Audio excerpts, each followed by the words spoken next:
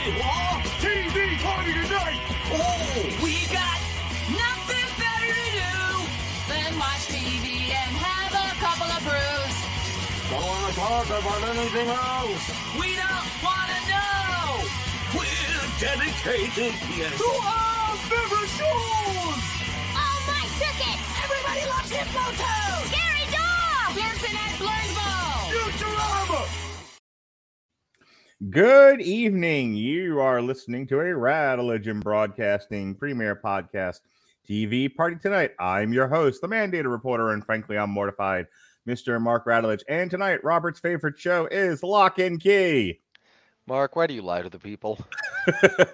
Join Robert this Friday night as he does solo live commentary, Joey Styles style, for Demetrius Andrade Boo Boo. You Try that one more time. Take wow, three. look, this is your shtick. I know, and I goofed. I messed it up. And you can't even do it right. Take three. Hi. No. Go ahead. No. Start over. This will be funny. Go ahead. Start over. Good Hi, everyone. evening. You are listening to. I know how to start the show. Damn it. Take four.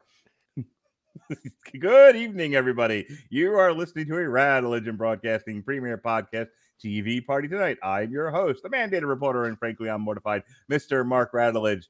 And tonight, Robert's favorite show is Lock and Key Season 2, brought to you by Greg Berlanti, Robert's patron saint. And join him this Friday as he does solo coverage, Joey Styles style, for Demetrius Boo Boo Andrade versus somebody Quigley. Nailed it. Mark, why do you lie to the people?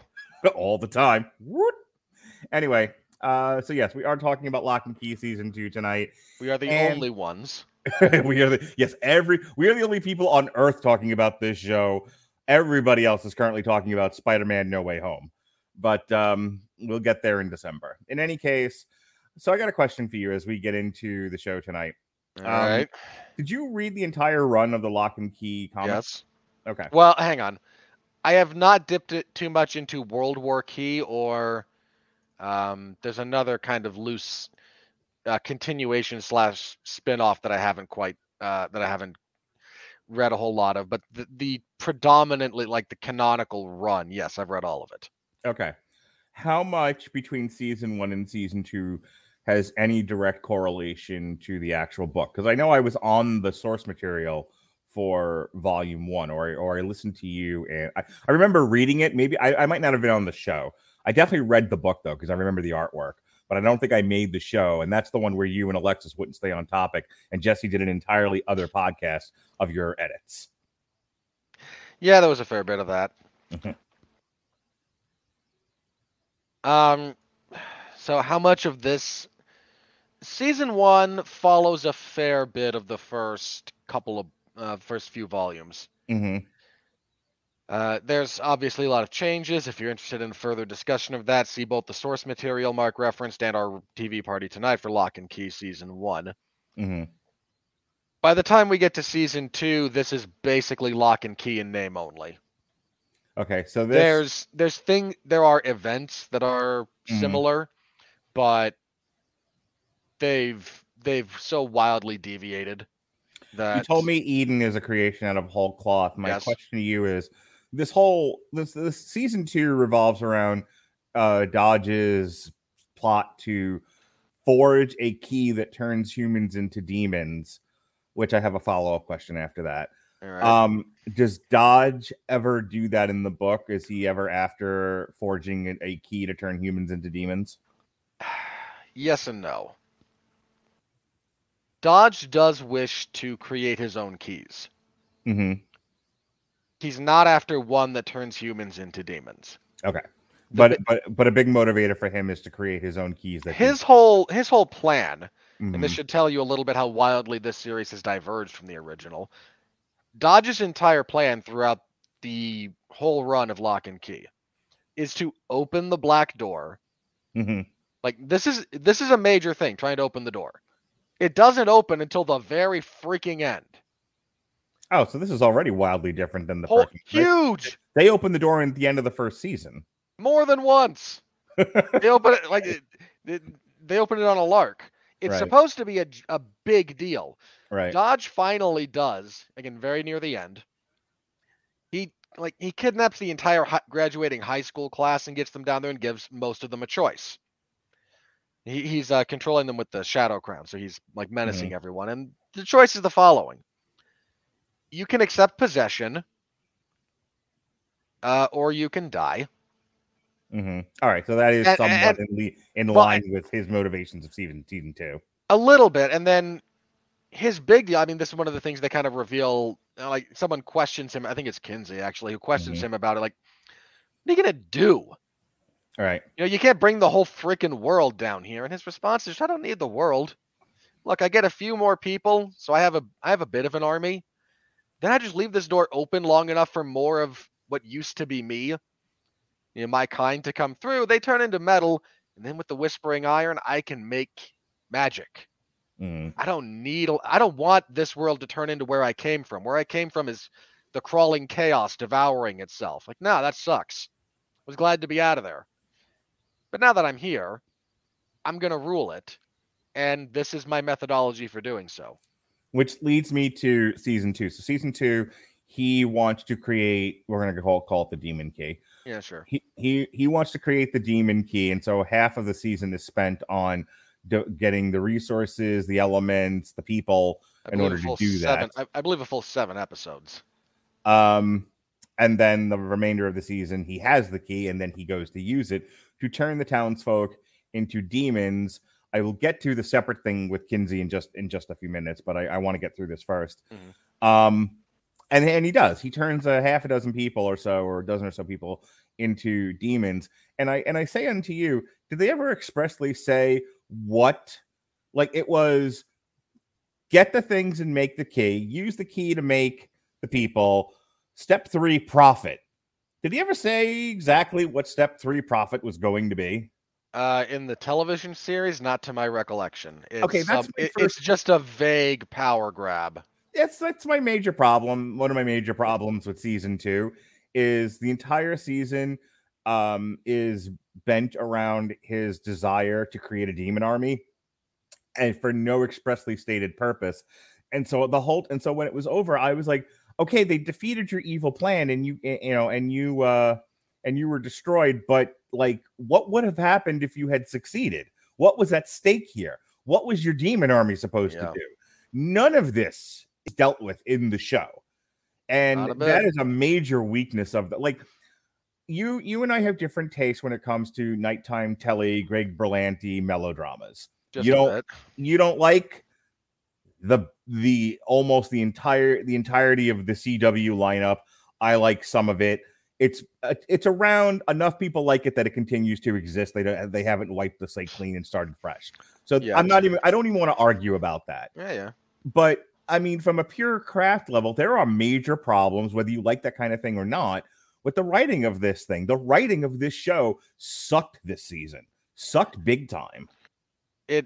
Look, I think the writers, I'd have to double check about how much of the staff turnover there was between seasons 1 and 2. Season 1, for as piss poor an adaptation as it was in almost every way, at least made an attempt to adapt the existing material. Consequently, they got to work from something that already exists, and they could hide a lot of the flaws inherent to their own talent and ability behind the wall of trying to adapt something from a genuinely and almost ridiculously talented writer in Joe Hill. I also think they used season 1, and we may have talked about this when we reviewed it, talked about, they used the series to deal with mental health in a lot of different ways. They used it to talk about trauma. They use it to talk about like the loss of a parent, alcoholism. They do it all through the ridiculously flowery lens inherent to this kind of. Sure. But at least it was there. It gave some depth to an otherwise very light show, and that's what makes some of this stuff work. It's what worked in the Arrowverse. It's what worked in some of the other Greg Berlanti CW type shows, is that at least beneath the veneer of the silliness of the supernatural or the superhero, the two major things that these shows tend to deal in, they were at least talking about something. and talking about it in a way that a general audience can appreciate and understand and relate to, which I think is generally speaking good, good enough writing. This season doesn't seem to do any of that. This season just seems to be a lot of, it almost seems like it was trying to get us to season 3, and that's all it was in the service of. This season feels like, first of all, if Netflix renews this, shame on them. They did. It's already been confirmed. I can tell you. Well, shame on them then. December 2020, ahead of the second season premiere, the series renewed for a third season. So, hey, guess what? We get to do this again next year. We sure we want to? I mean, I'm a completist. I mean, look, I understand that. I'm just saying. There's no reason we can't cut bait here. Maybe we'll do a 10-hour watch along, and I can just see you slowly descend into madness. I assure you, my watch of this did not take 10 hours. A lot of fast forwarding, did you? For the sake of my sanity. So the point there being, they had a strong enough foundation to work from in the first season. Here, they've eschewed so much of the material they could be adapting. There's some stuff that is loosely the same. There's a few elements that are similar, but they've deviated so much that they're basically right. That the third season is going to be their own invention at this point. I'm almost certain. Yeah, to ask you. So we're going to be jumping all over this. We're having a very general discussion. I'm not going to go through this episode by episode like we typically do. The first 5 episodes are all the same stupid thing. So we're going to jump around a lot and just have a very general conversation. Try to keep up. Robert and I talked a little bit about this before, but I want to say it for the show. I asked him about the British soldier who I guess is possessed by one of the otherworldly demons in flashbacks, and then is unearthed, freed, as it were, by Eden at the end of the show. She gets unceremoniously dumped down the well, and he looks to be the big baddie for season 3. And so my question to you offline was, is he an invention of the comics or an invention of the show? I'd have to double check the naming. There is part of one of the later volumes. It's called Clockworks, and it features a bit of observational time travel by Kinsey and Tyler. They find a clock in the house that has a magic key that, when you use it, will let you go back in time and observe events in the past. Okay. So they actually go back to Key House during the Revolutionary War and observe the discovery of the portal, the first whispering, and everything that kind of comes with that. So there are flashbacks in that sense in the source material. There is no descendant of anyone from that who is now looking around through the city. He's not the person in possession of the antique dollhouse. That's just in the house. He does not come back at any point in time. Like there are British soldiers during the Revolutionary War in that period around there. That whole thing ends very, very badly with Locke's progenitor being the only one to survive after, again, things go really badly when that thing is just left open. That is not a good thing. All right, so you've brought it up a couple of times. Let me give you a chance to just kind of yell and scream about this and get this over with. It didn't bother me nearly as much as it bothered you, but yes, a big theme of this season. I'm going to assume they were, and I might be reading too much into this, maybe trying to find something that the writers were trying to link this to thematically. But you are. I'm going to go out on a limb and say you are. You're giving these idiots way too much credit. There is a lot there. Much of this season discusses the loss of memory of magic once you cross into adulthood, once you become 18. And this is all done through the guys in the relationship of the eldest brother and his girlfriend Jackie. Jackie is, throughout the first couple episodes, is just about 18 and is losing her memory of magic, and a lot of it deals with that. I'm wondering if that's thematically supposed to be a loss of innocence, but I'm not entirely sure how or why they're talking about that, if that is indeed the case. I don't know. Like, what is the I'm show not trying giving- to tell you about becoming an adult or, losing your childhood innocence? Like, if that's what they're doing, they don't seem to have a perspective on it. This is one of the reasons I think you're giving them too much credit. Mm-hmm. There's nothing said. Right. I mean, the closest you can get is at the end when Tyler says, "I've made my choice about handing off the keys to my sister because the next season must be entirely female-led, I suppose." Well, the Force is female. We know this. Get bent. Anyway, you wanted to. You hated the You hated the focus on Jackie and the loss of memory of magic. So, talk to me about that. Why you hate it so much? I don't hate it as a in and of itself, right? Like you tell me the characters are going to be dealing with this as part of this season. Okay, it's not the worst thing in the world to deal with. Sure. When you spend the first 5 to 6 episodes rehashing the same thing over and over and over and over and over again with no meaningful progress being made in terms of plot, in terms of proactivity by our characters, in terms of anything, I don't hate it because it exists. I hate it because of how it's used. Yeah, they don't. This is bad writing. If I can't remember the eldest brother's name, but Tyler. If Tyler is having to deal with his own mortality, his own maturity, his own, through his eventual own loss of memory of magic, and he's having to process all of this by watching his girlfriend go through it first, and in him, if he had ever talked about how he doesn't want to give up knowledge of the keys and magic, and then by the end of the series having come to grips with it and saying, I'm ready for this. I'm now ready to be a man. I'm ready to give magic is childish things, and I am ready to put away childish things. That would be one thing. Tyler goes through. This is about, I don't want to, almost like I don't want to lose the special relationship I had that came out of my ability to manipulate magic around this girl. And this girl now doesn't remember those things. And so it's like, Go ahead. No, I hate to do this, but no, do it. Only you don't know what I'm going to do yet. I hate to do this only because it'll date this podcast so poorly, but I can't help it. It's on my mind right now.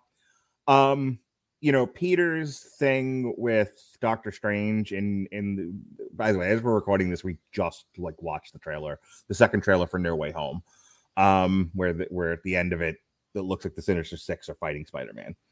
But anyway, even in the first trailer, one of the things Peter says to Doctor Strange is, I don't want the world to remember I'm Spider-Man. This has made my life miserable, but I don't want to lose the relationships I've formed by telling the people I know that I'm Spider-Man, specifically Mary Jane, Zendaya. And her name's not Mary Jane. I forget what it is in this, but MJ. Yeah, yes. You're very clever. Anyway, and Doctor Strange says, "Would you please shut the hell up? I'm trying to mess with the fabric of reality. You little douchebag, shut the hell up." And then he's sort of, hemming and hawing about the whole thing, distracting Doctor Strange, and of course, Doctor Strange wrecks the spell. But that's it. That's what Peter Parker's struggling with. I want the anonymity that comes with having, the secret identity and all that entails. But that also made me a liar to my friends and family who I love and love me, and I don't want to hurt them a second time. I don't know what to do about this. And Doctor Strange, bless his heart, instead of just stopping what he's doing, going, look, come back when you've made up your goddamn mind, you asshole, just keeps trying to do the spell. And of course, if he doesn't, we don't have a movie. Anyway, I also assume he can't stop it mid-spell. Like things there's horrible consequences to breaking that off once you this is something they should have talked about before he started, because once you start the train down the tracks, I can't. Maybe they do. We haven't seen the movie yet. My point is that at least in the trailer we've seen, it seems like Peter Parker is truly struggling with that, whereas Tyler isn't struggling with anything. You know what he's struggling with? His girl doesn't remember the dates they went on. And that's it. That is the sum total of his great frustration. And when at the end of the show, when at the end of the series, he's like, I'm ready to give up magic. I don't have a great sense of why, other than he's exhausted and just wants to be out of the house, away from his family, and move on with his life. The only other thing I can, maybe now that I'm remembering it, the only other thing I can think about is all of this has led to killing his girlfriend. Accidentally, tragically. But in the end, he caused her, she was turned, he tried to save her, and in saving her, he killed her. And there may be an element of I'm giving away magic because it's already inadvertently killed one person I cared about. I probably don't need to deal with this anymore and inadvertently kill more people. So I'm just going to allow myself to forget it and move on with my life, which I can accept, except that I shouldn't have to say that out loud to process it. It should have been clear in the drama and the writing. I'm inferring a lot and hoping I'm right. That's a problem I have with the craft of this show. Yeah, it is. It's a real problem. And, I don't object to him struggling with this as an idea. Mm-hmm. I don't even object to it kind of being a little bit centered around his girlfriend. Like, he's still a stupid teenager. Stupid teenagers do stupid stuff like this. Like, okay, I'll accept some realism here a little bit. Mm-hmm. But your execution is so bad that we drag our feet through 5 hours of this thing's 10-hour runtime, beating the same drum, doing nothing, advancing nothing. And it's a real problem with the show. It just is. The only interesting character, the one who probably annoyed me the least out of anybody in the show, is Dodge. Dodge had a clear motivation. Dodge had a plan. Now, we've already talked about, huh? In theory. Well, up until the point that he created the vampire demon army, he at least up to that point had a very clear objective and a very clear plan and motivation, and everything was in service to that. And the entirety of the way he behaved was consistent with what the ultimate goal was. For a lot of it, yes. My biggest gripe with Dodge, and again, this is writing based. After about 4 episodes, you just knew they were going to do it.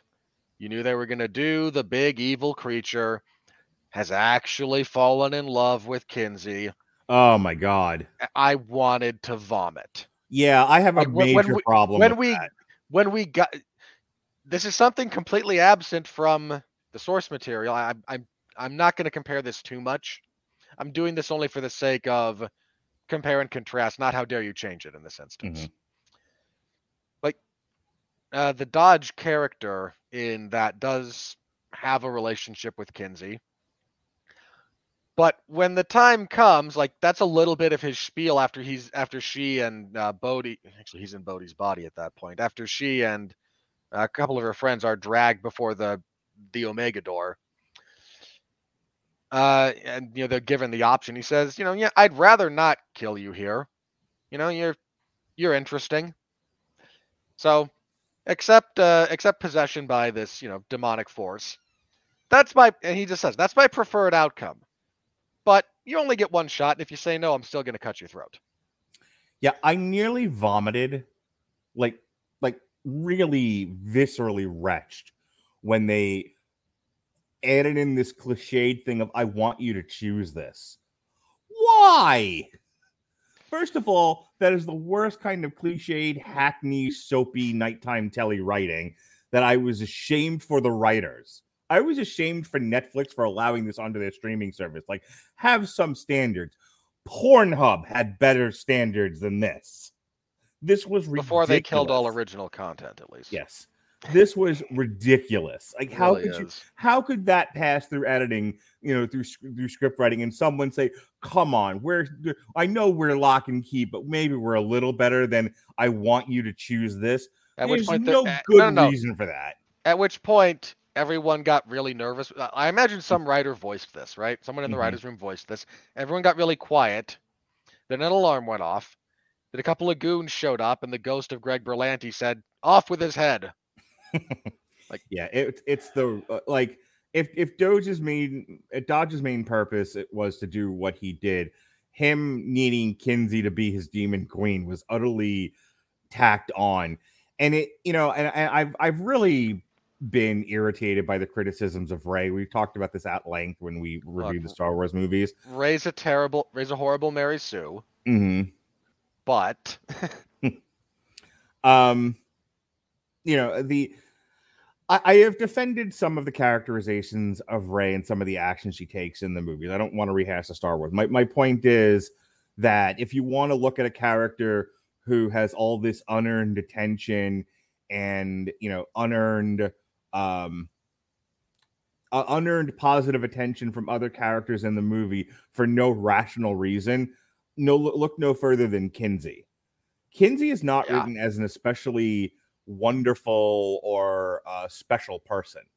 She's a girl, and the most interesting thing she does is have some bit of self-reflection after doing the head key thing in the first season, of realizing she's a paranoid, anxious, panicky mess. And so she lets her fear out, and the fear goes running into the woods to live deliberately. And she then becomes a more self-assured person for the next season and a half, which does in no way make her special or having earned Dodge deciding to possibly have his entire plan upended so that he can be with this broad and then finally get to the line, I want you to choose to be my demon queen. None of those things connect naturally. It is all forced. It's terrible. It's absolutely terrible. It doesn't help that we've had 4.5 episodes of Eden, the most useless character in the entire world, going, don't you see? I know what's happening here. You're in love with her, and it's coloring everything you do. Why can't we just make this simpler? And I was going, shut up! It's supposed to be a twist. Yeah, her purpose seems to be to have some dramatic tension in the scenes with Dodge. Like, Dodge needed somebody, a henchman, a goon, to play off of. So they invented one out of whole cloth. Which is endemic of the terrible right. Like, you shouldn't need that. Right. Your villain, especially if you've gone through the effort to try and craft one who's able to, where there's some great tension where the audience knows that Gabe is Dodge, but no one else does. So we're just kind of waiting for that bomb to go off. You should be able to mine that, right, rather than give him a goon.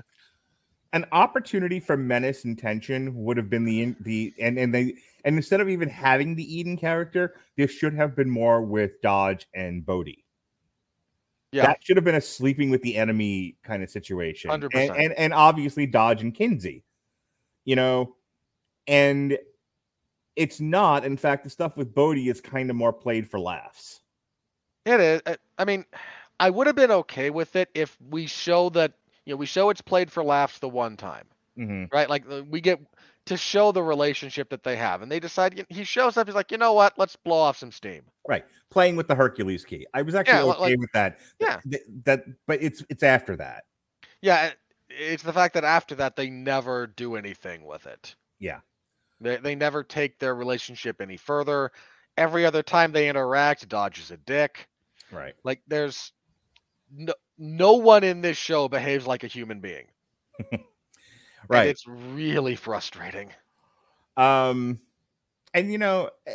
Kinsey reminds me of so many other female characters where they are, all the boys are fighting for them. The villain can't focus on his plan because he's now in love with this heroine, and the whole show they give all the best stuff to her. She saves the day.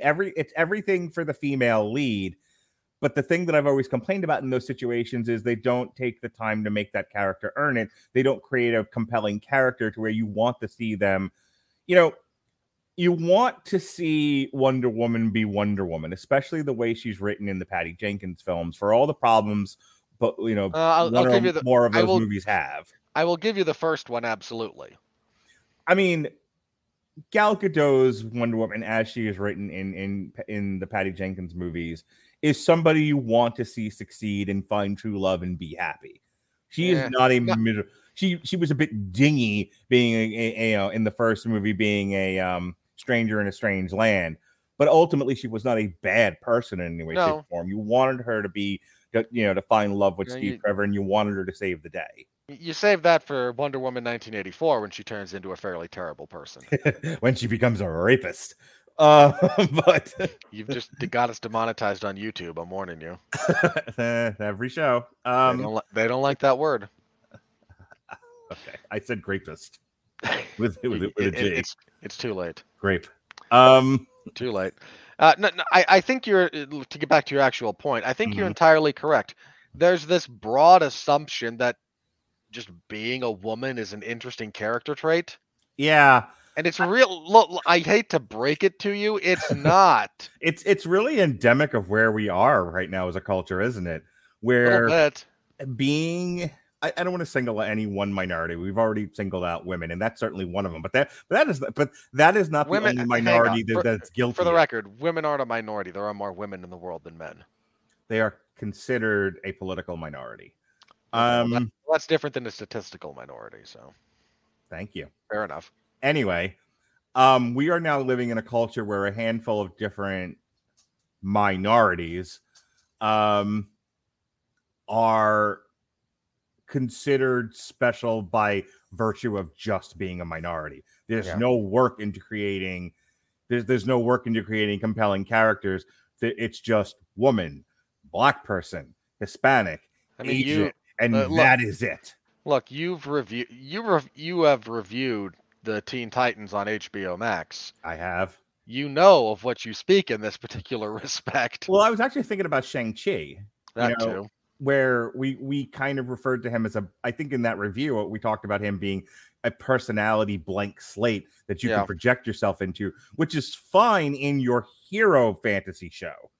To where, if you want to project yourself into that, and have the power fantasy that goes along with mythology, comic books, superhero movies, etc., you can get away with that. In a drama such as this, it's not going to fly. It's not a strong enough pillar to hold everything else up. It's really not. And it's a shame because Kinsey in the comics is a much more interesting character. We have talked a lot about the writing of this show. It fails on multiple levels, as we've already discussed.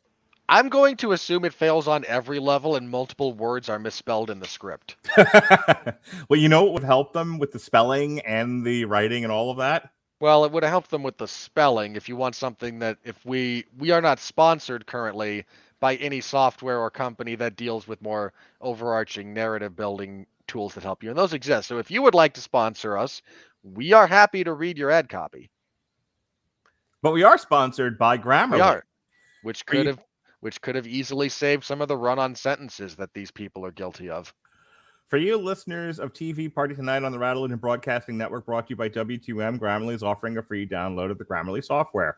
Grammarly's AI-powered products help people communicate more effectively. Grammarly helps you write mistake-free on Gmail, Facebook, Twitter, LinkedIn, and nearly anywhere else you write on the web. Grammarly corrects hundreds of grammar, punctuation, and spelling mistakes while also catching contextual errors, improving your vocabulary, and suggesting style improvements. To download Grammarly today, go to getgrammarly.com/W2M network. Again, it's getgrammarly.com/W2M network to download Grammarly for free. I will say two nice things about this show. One, I didn't hate all of it. When I complained to you the first time, I was complaining about something very, very specific. But for the most part, like I said, this sort of thing doesn't really bother me. But that's a personal taste thing, and I don't really want to debate it. Just know that this wasn't nearly as offensive to me as it was to you. There are problems with it. It's not a well-written show, but I wasn't sitting there the whole time. For the most part, there were definitely parts where I did, but the overall experience of watching it was not the worst thing ever. I will tell you probably my favorite thing, and I know it's my favorite because it's the only thing in the show that stood out to me, where I was really paying attention, and I was like, "Hey, I like the way this all plays out." When Eden decides she's going to get drunk at the party, and Kinsey takes the opportunity to go into her head to figure out what's going on, and she comes to the realization that Eden is not Eden, but Eden is in fact been possessed by a demon. I like the entire construction of that scene, from the head key creating a makeup bag for her to crawl into, to crawling down in there, and her brain is a perfume shop, and the perfumes have memories, and the sudden realization of, oh crap, Gabe is Dodge, Eve's a demon, I'm in trouble, run like hell, mannequin zombies. And they're having to climb out of there. Did she realize that Gabe was dodged during that sequence, or was it late? She sure did. Okay. I should tell you how forgettable the majority of this is. The first or second episode where he turns the key, and to remind everyone who had forgotten the first season that Gabe was dodged, that memory is in one of the first bottles. Okay. Anyway, I like the look of it. You know, these are cheaply made shows, so cinematography not going to be great. Nope. And they don't even make great use of the of the natural scenery of the Northeast, in the Massachusetts area. That's because there's no way this is shot on anything approximating location. Yeah. It looks like a cheaply made CW show. They all look like this. It's kind of who cares. Yeah. So it's generic tween light. Yeah. But I will say I like the look of that scene. So I'll ask you, is there anything that stood out to you in the entire 10 episode run of season 2 that didn't make you want to pull your face off? A performance, perhaps? A line of dialogue? Not really. Okay, the whole thing's a dumpster fire. Moving on. Pretty much. I mean, look, I get where you're coming from with that particular scene, and I respect your position on it. I think that's one of the more defensible sequences that was committed to film in this particular season. I will say this, now that I'm thinking about it, other things I did like about this was, until they killed her, was the treatment of Erin. The going into her head, finding her, realizing the reason why she went catatonic is because her spirit self and her mind was hiding from Dodge. Her trying to... That's around the time that they try to give the brothers the uncle's memories back. Yeah, they do. He goes a little crazy there. This might, for the record, be the worst iteration of what's supposed to be a schizoaffective disorder I've ever seen on film. Talking about the brother, or are you talking about Erin? Duncan. Okay. No, because that's what happens. They put memories in his head that he's constantly both trying to assimilate and forget at the same time. Right. And what you're supposed to get there, I assume, based on my own understanding of mental health and whatnot, and how what happens when you are constantly at odds with reality. Right. You're basically schizophrenic at this point to one degree or another. Well, if that's what they were going for, see, I didn't think that that's what they were going for, because that's so far removed from what schizophrenia actually looks like. That looked like he was having like sudden onset amnesia and migraines. Yeah, like he looks like someone who's been on a meth bender for 3 days. Like, yeah, they do such a piss poor job of trying to portray the struggles this guy is going through and his mental health collapse. It would have been a better representation of what was going on if the memories of the past were impeding on the present and he were acting them out. Yeah, there's so much you could... I mean, this was, for the record, I'm not trying to compare and contrast to say how dare you change anything. Wasn't a problem in the source material for the explicit reason that all of the Whispering Iron had been used, and anyone could use it to make a key. The contrivance that only the Locks can do it is just that. It's almost as stupid as the bit in the first season where the demons can't take keys from them; they have to be given to them. Right. Which is utterly ridiculous. Yeah, it's like you can't feed your Mogwai after midnight. It's always after fucking midnight. Yeah, so what if we cross the international date line? Yeah, what about that? I mean, look, I'll give the Mogwai thing some credit in the sense that if it has to be after midnight, whatever time zone you happen to be in. So try not to travel with it, otherwise you could. But when does after midnight end? Does it end at 1 a.m., 2 a.m., 3 a.m., 6 a.m., noon? Is it only between 12 a.m. and 11:59? I don't know. What are we talking about? It's such an ill-defined rule. Like, I love Gremlins as much as any kid who grew up with that movie, but the rules were not well thought out. No, and yeah, there really did need to be a more specific time limit on that. My assumption for that was between noon and sunrise. So, for whatever that's worth. I was going to go with a 12-hour period, but can't feed it between midnight and noon. Yeah. Of course, if they had said that would have solved that problem. It really would have. Anyway. Yeah. And bear in mind that all of that, as far as ridiculous contrivances go, comes in a distant second to Duncan in the finale going, hey, I made that key, ergo I can use it no matter who turned them into a demon. They must obey me. Like, Right. who thought this was acceptable writing? Yeah, it should have been followed by, and then the dam broke. Well, and then the cavalry came, but it was too late. And then the house, the house on the edge of the cliff that we've never seen before and exists only for the sake of a crappy CGI plant battle, collapses and falls into like. What only would have made it worse is if one of them had said, "But what if we time traveled into the future and then left the key there for us to pick up in the present, or time traveled in the past, put the key there so that we could find it in the present, and they reach in the bushes and there it is." I'm referring to Bill and Ted. Yeah, but I could live with that if they showed the time travel.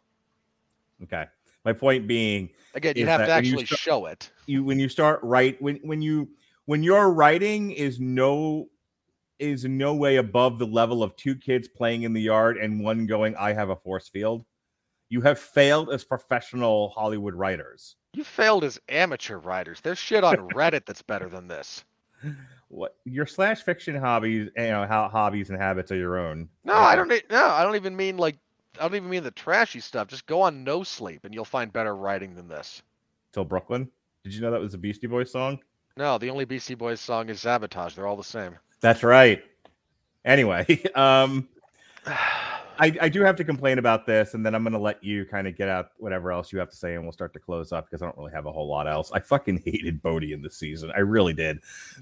You defended him when I complained to you about this privately and said, the kid is a better actor. He is given nothing to work with and poor direction. Fine. I accept that. I don't really need to argue about the merits of his innate acting ability. What I saw in this show was Bodhi is the most grating, whiny, uninteresting, badly written character in this entire show. And he wasn't that bad in season 1. He really wasn't. Like, the writing for that character goes so far off of a cliff. It should be studied. Like, that's how bad this is. Other people should cite this in textbooks as examples of what not to do. Like, his acting suddenly got Jake Lloyd levels. It was that bad. I genuinely blame the direction for this and the writing. Like, I've seen that kid not only in season 1 but in other movies. Okay. Excuse me. He's not that bad an actor. Like, again, he's a kid actor. He's a kid actor, so the bar's low.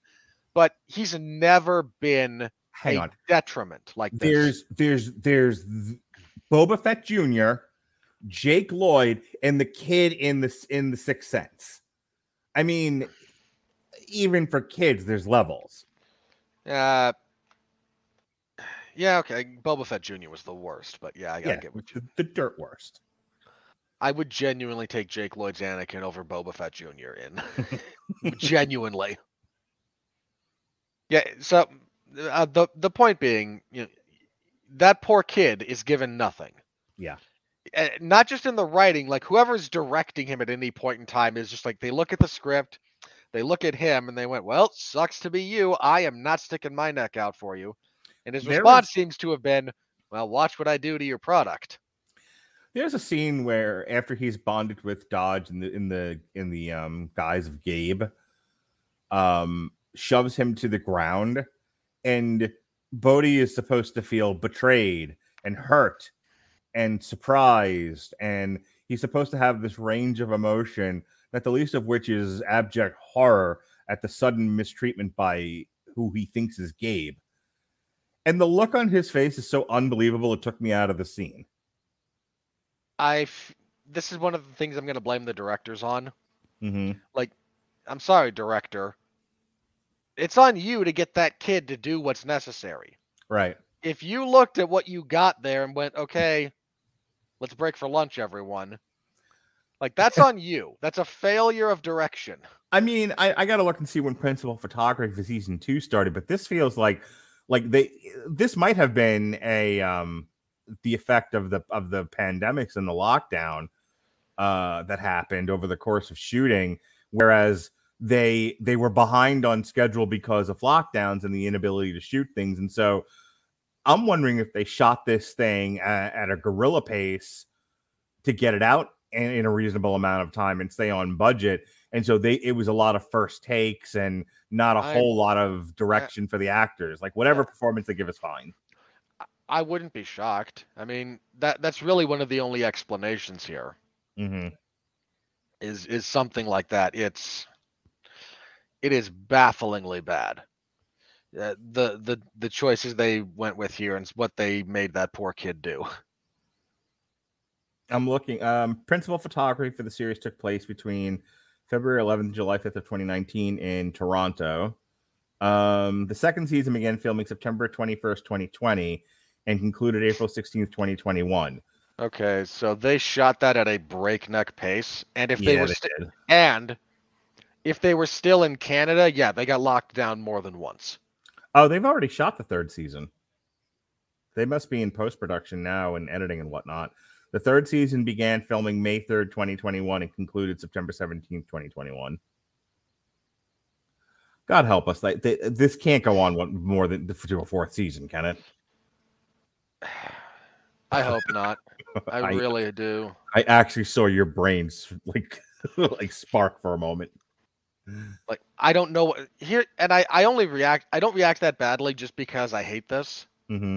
And I really don't enjoy. I did not enjoy season 1. I had my issues with. Right. But I think there were positive things that I came away from that first season. Like my overall impression, negative, easily negative. But were there good things about season 1? I actually think there were a few. Mm-hmm. Then we get to season 2, and suddenly there's nothing. Yeah. Like I don't know what season 3 is going to be or look like. I genuinely don't. Mm-hmm. I have no earthly idea what they might even consider doing for a fourth season. There's just no way. Well, I mean, look at what they've already got set up. They have the British soldier who now has to figure out his way around the world. He doesn't know the modern world, presumably, so he's got to figure some things out. I'm sure there'll be some hilarity in that. Oh yeah. Okay, Kinsey is now Tila from Masters of the Universe. I so look forward to her inevitable angsty romance with Scott. I think it was Scott, the writer that that they've been making Google eyes at each other for. Mm-hmm. Then finally got together kind of at the end of the season. The British black kid. Yeah. Okay. Yeah, that's what I was kind of talking about before. With I don't know why he likes. I'll go along with that just because I don't care enough to. I mean, look, she's not an unattractive gal, and and when she started to become sure of herself, she started dressing in a way that was I would not go as far as to say it's provocative, but she she went from like baggy jeans and flannel to something that actually looked decent on her. Yeah, she shows off a lot of her shape, and I'm trying to be very careful with this because we are talking about what it's supposed to. I don't know how old she is in real life, but we are talking about it. What is supposed to be a teenage girl, and I don't want to sound creepy. Okay, fair enough. But she shows off a lot of her shape, and she looks very shapely. And the costume department dresses her very nicely. And if you're a teenage boy and that's in front of you, and she even shows you a modicum of interest, I get on that level why he would be interested in her. But after everything they've been through and he's gotten to know her, I don't know. There's no believable writing that makes me think he'd want to be with her still. Like she's, especially after all the shit that they went through with what they thought was Gabe. I'm going to let you have the final word. I don't really have anything else to say. I don't want to wrap this in under an hour. This does not deserve a Jupiter's Legacy conversation. But I mean, we'll continue to talk about it. I'm hoping that they can pull themselves out of the out of the nosedive. We'll see. There's no way. I think for your own sanity, I hope it's better. But if not, we will continue to document the burning of this thing. But you can have the final word here. Yeah, there's nothing here to this season of television. Mm-hmm. Like again, even taking this show on its own terms, which is setting aside everything I know about the source material. Right. This is a crappy season of television. There's nothing here. It's repetitive. It's boring.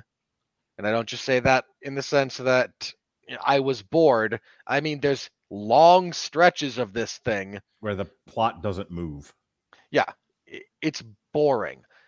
The acting is wholly dependent on how much time and energy the director's willing to put into it. Because, in fairness to the actors, they're all capable in the general sense. Like no one here feels like they're reading from cue cards off camera, Mm-hmm. which is an impression I have had in the past about other actors. No one's quite doing that. But they're not good enough to elevate crappy material in any sort of meaningful way. And like I said, they're wholly dependent on the directors and how much time and energy the director's willing to put in to help them along the path here. This show spends an interminable amount of time with Nina and what's his face, the history teacher.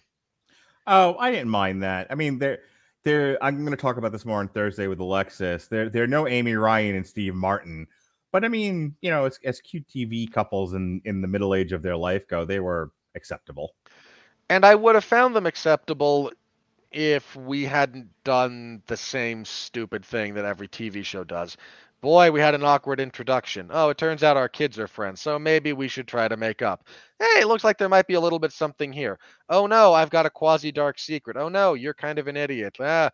Friction. Quasi-breakup. Quasi-get back together. What the hell are we doing here? It seems like you're commenting on the hackneyed writing. I am. And the layout of this show, which is terrible. I think the last thing I want to yell about, and I'm going to try to be brief here, the finale sequence, wherein an army of mind-controlled zombies charges, Scott wearing the Hercules belt, and Tyler armed with the Alpha Key. This is badly shot. It is badly staged. It is badly choreographed. You took a character in Tyler who, an episode and a half ago, I seem to recall, used the Alpha Key and inadvertently, to his knowledge, killed his girlfriend.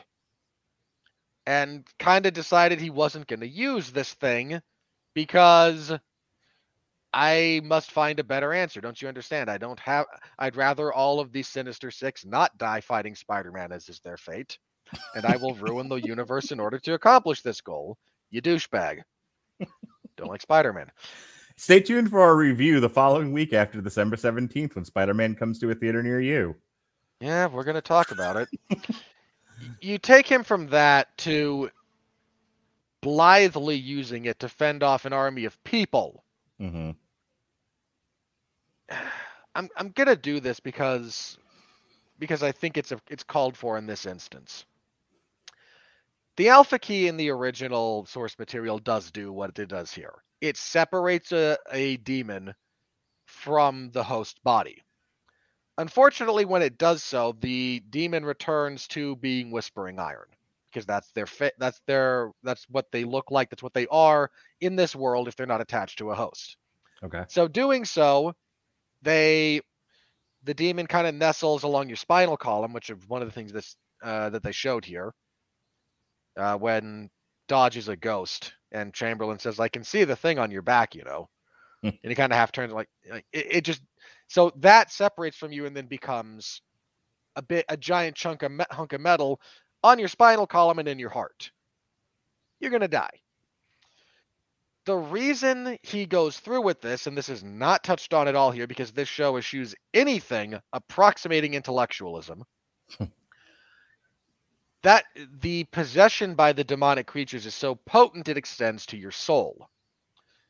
This is why when Dodge is brought back as an Echo, he's not brought back as Lucas Caravaggio. He's brought back as the possessed creature because that thing is still linked to him, and this is a fate worse than death. So while it is tragic to have to kill people to separate the demons from them, it is literally... I shouldn't say it is much more in the I am saving you from damnation because that's what this causes. and I'm sorry you're dying. I really am. I don't want to kill you, but there is no other way, and this is better than you living like this, and definitely better than you dying like this. So you take what is a rather heady, philosophical almost concept here about the nature of the soul, the nature of humanity, and what lies beyond. And I almost threw something at my TV monitor when Jackie initially comes back normally. And I'm like, okay, so everyone's going to get their happy ending, you pedantic milk toast bullshit series. And then no, Jackie dies. Like, okay, maybe there's something here. And then we get to the end where a bunch of people die, but they're all faceless goons, so no one cares. He uses the Alpha Key on Dodge to separate Lucas from the demon. The woman that they chucked into the dimension full of demons comes back, apropos of nothing. Yeah, I don't understand how that happened. She just erupts from a pile of rubble. I'm like, weren't you in the dark dimension prior to that? She was. Yeah, like which the other thing was like when they yoinked her into when they heaved her into the dark dimension, into the negative zone. I thought that was supposed to kill her. You'd think, wouldn't you? But like, no, was there atmosphere there? It looked like space. You'd think so, but no. So of course she comes back, and then Rufus gets to have his mom. The ridiculous amounts of sappy, shallow, milquetoast, crappy writing, wherein nothing can actually change except to the one thing. In this case, it's going to be Tyler heading off and literally passing on the keys to the kingdom to his sister.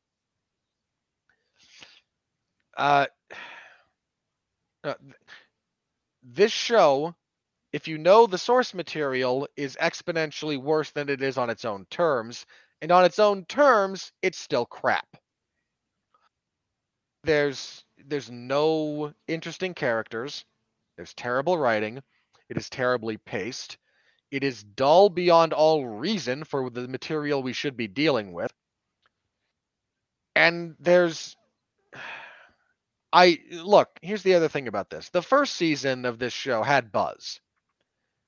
Not much after it came out, but in the build up to it, a lot of people who had read the source material were curious. Like, Netflix is willing to do things with television shows.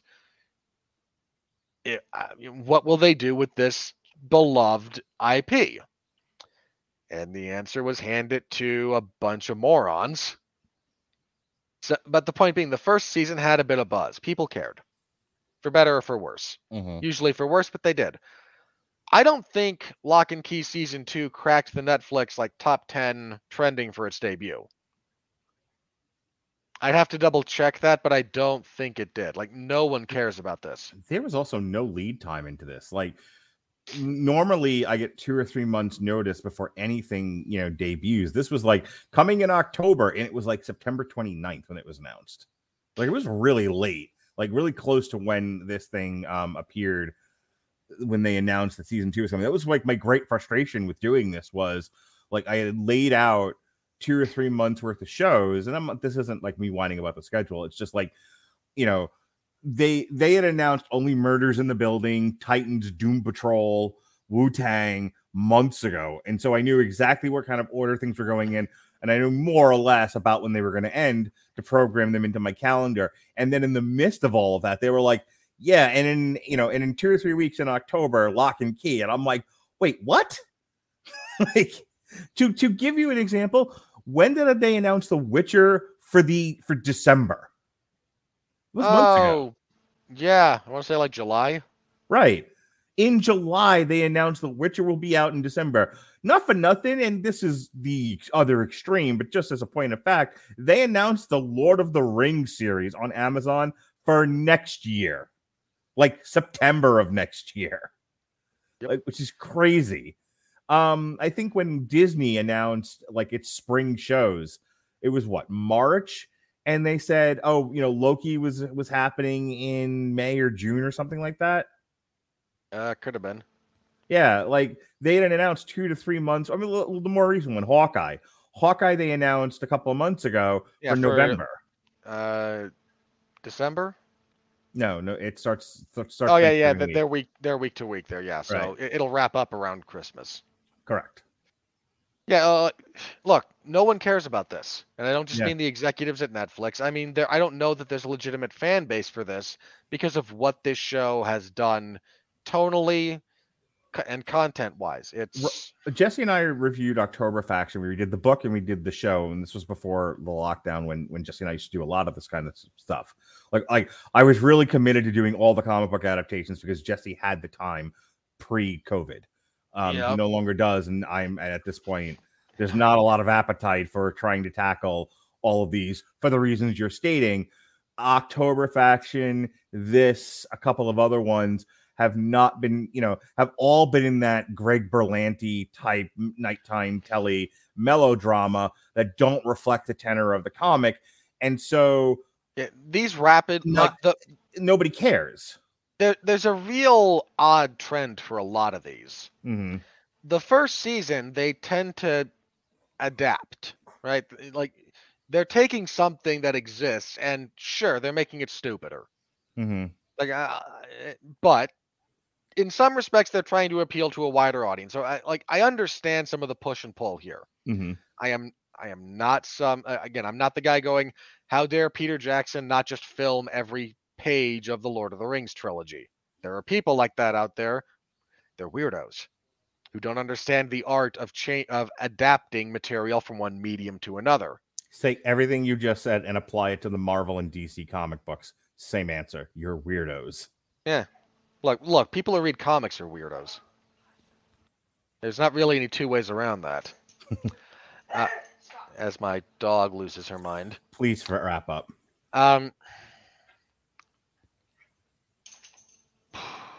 Yeah, so no one cares. Again, I don't think anyone really cares about this show. I'm pretty sure the writers don't care about this show, given what they produced. There's so much of this kind of thing, and so many other.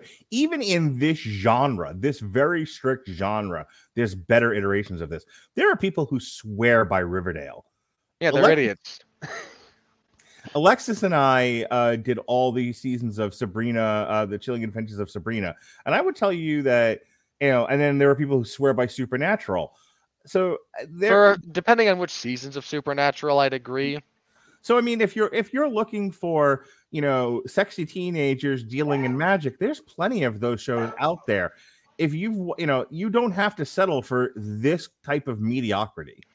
Yeah, I kind of hate to say it because I haven't seen a lot of those shows, but if this aesthetic is something you're interested in, I mean, Supernatural doesn't deal with teenagers, but if this aesthetic is something you're interested in, if this subgenre kind of appeals to you, there's so much better than this.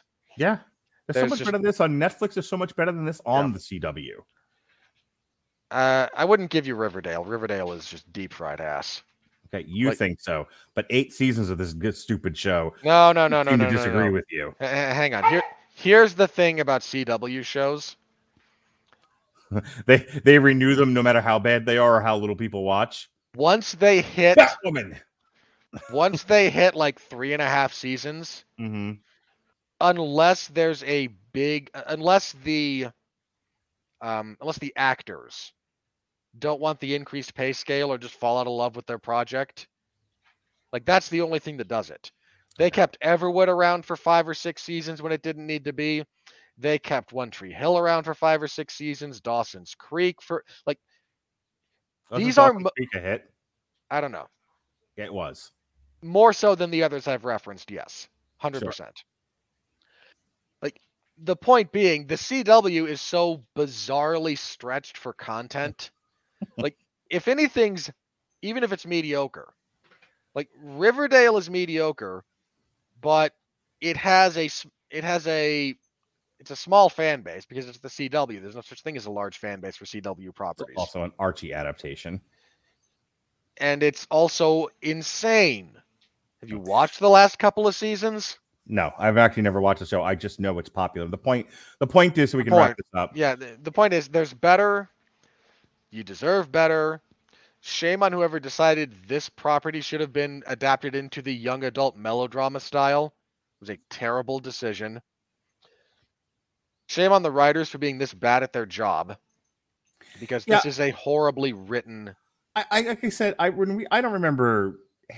I mean, I know you struggled with it because it was so divergent from the source material, and the tenor of the thing, the aesthetic wasn't something that appeals to you. But outside of that, like, because I didn't know any of those things and I didn't read the book, I'm like, I did with the source material, but You read the first volume, which they Yeah. cover in about like 2 episodes of the show. So like I said, the first season I actually thought for this kind of show was actually written pretty well. I like the quality of the show felt so off with this season.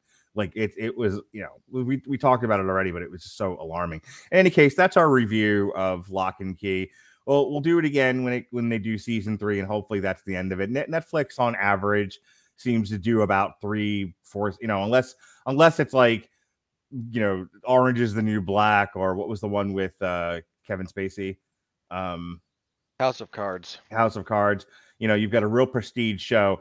These things don't seem to last more than maybe 3-4 seasons max. Short shelf life.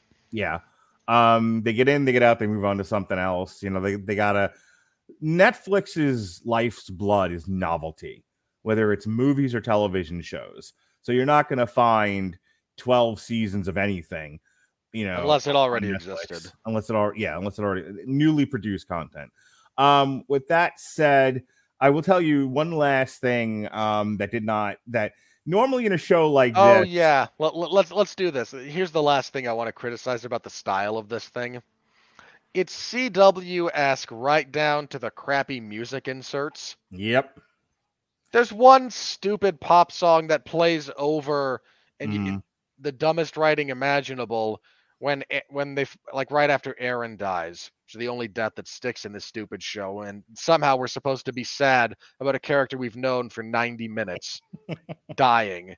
Yeah. It is Kinsey and Tyler going, evil dies tonight. Sorry, I mean well, let's get this out. This has to just right down to the stupid pop songs. You would think that in a show that should really be appealing to to tweens and teens and early 20-year-olds that like to binge watch television, that they would have more compelling, more hip music. But there's no good music in this.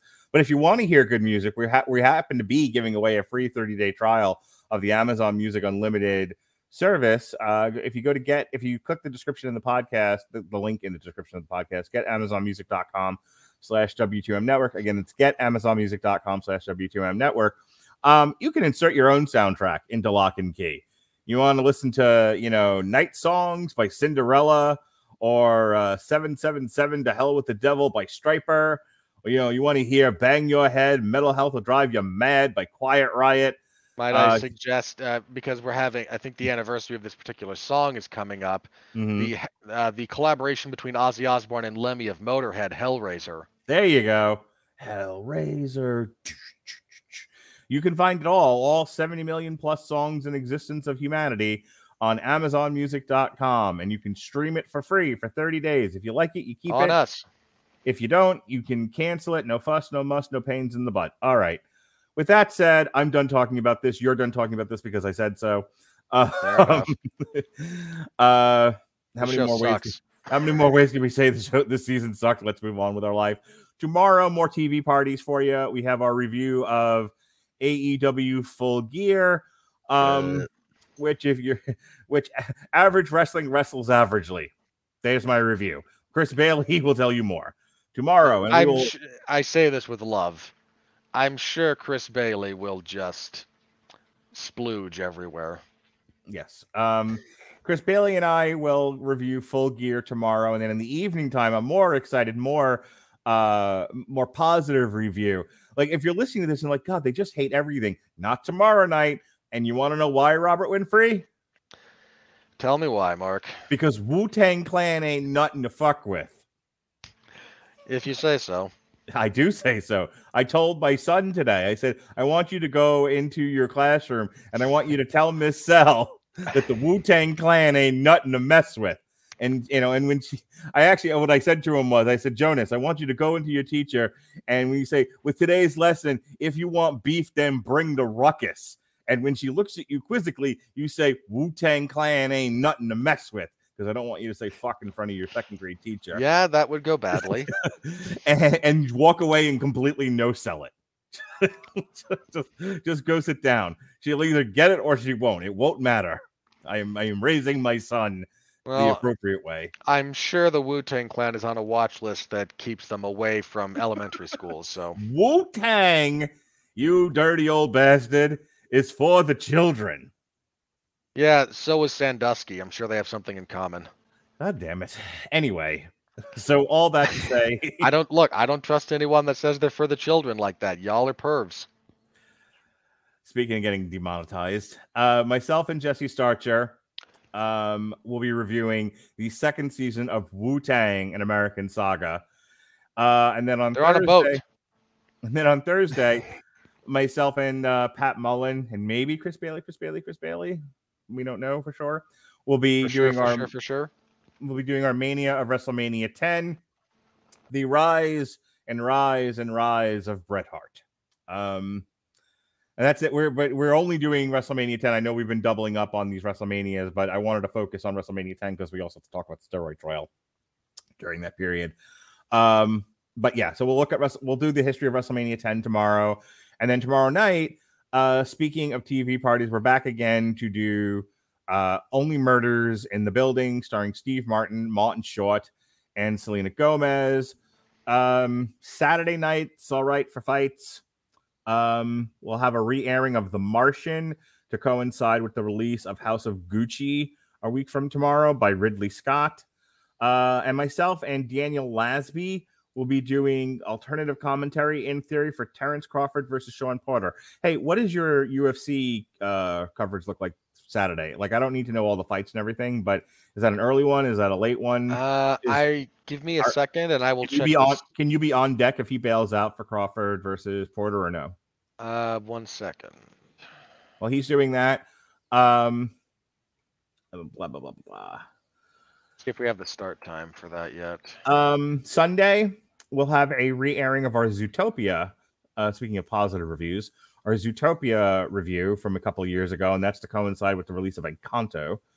And we'll have a new member of the Rattledge and Broadcasting family. Despite the constant kvetching of the people who do this with me, that I twist their arms and overload them with too many shows, more and more people want to record with me. It's like a cult. So Elizabeth Faust, who was on the Feminist Perspective on Black Widow with my wife, friend of the family, and a musical theater person in her own right. Okay, hang on. What time does the main event start for that, for Porter? It's a 9:00 Showtime. It's a 9:00 ESPN pay-per-view. So Canelo, apply that. I might be free for that. The main card for this event starts at 4 my time. Oh, if the main card starts at 4, you'll be done well before 9:00. Hang on. Well, look, the main card is also like 5 fights, so hang on. In any case, what I was trying to get I think I should. Again, I should be free around then, so that be on deck. That will depend largely on how some of the fights go. Fair enough. Take 3. Elizabeth Faust and I will be reviewing Tick Tick Boom. There's something about Jamie and Diana the musical. Yes, we're doing a musical themed triple threat this Sunday night. You can check out all of our re-airings of the Ghostbusters shows. Robert and I screaming at each other for 2.5 hours about Ghostbusters 2016. The Ghostbusters display source material that Jesse and Ronnie did.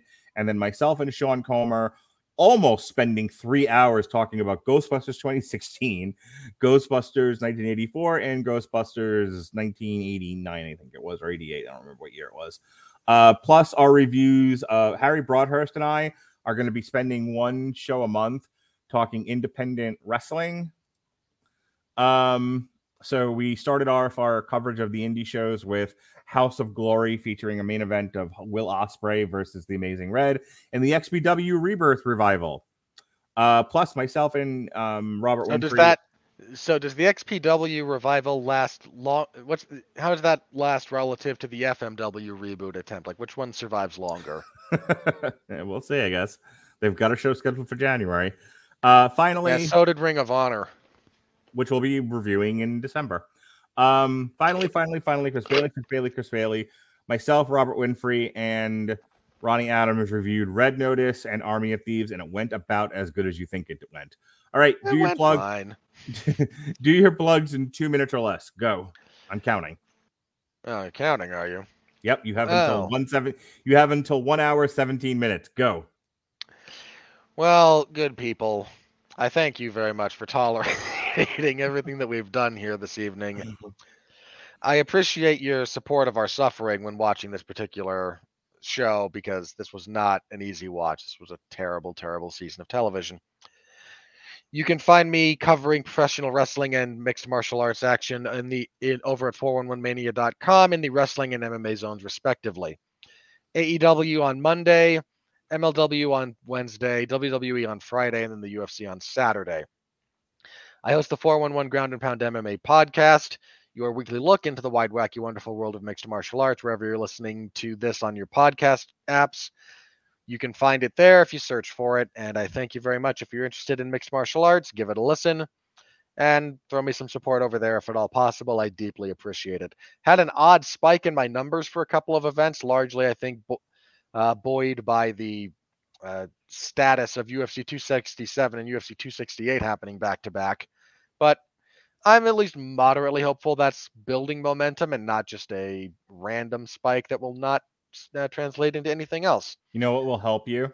If you're known for doing live streams of boxing events, because we get a lot of traffic for those. So if you do Demetrius Boo Boo Andrade versus Jason Quigley, that'll bring in all the numbers for you.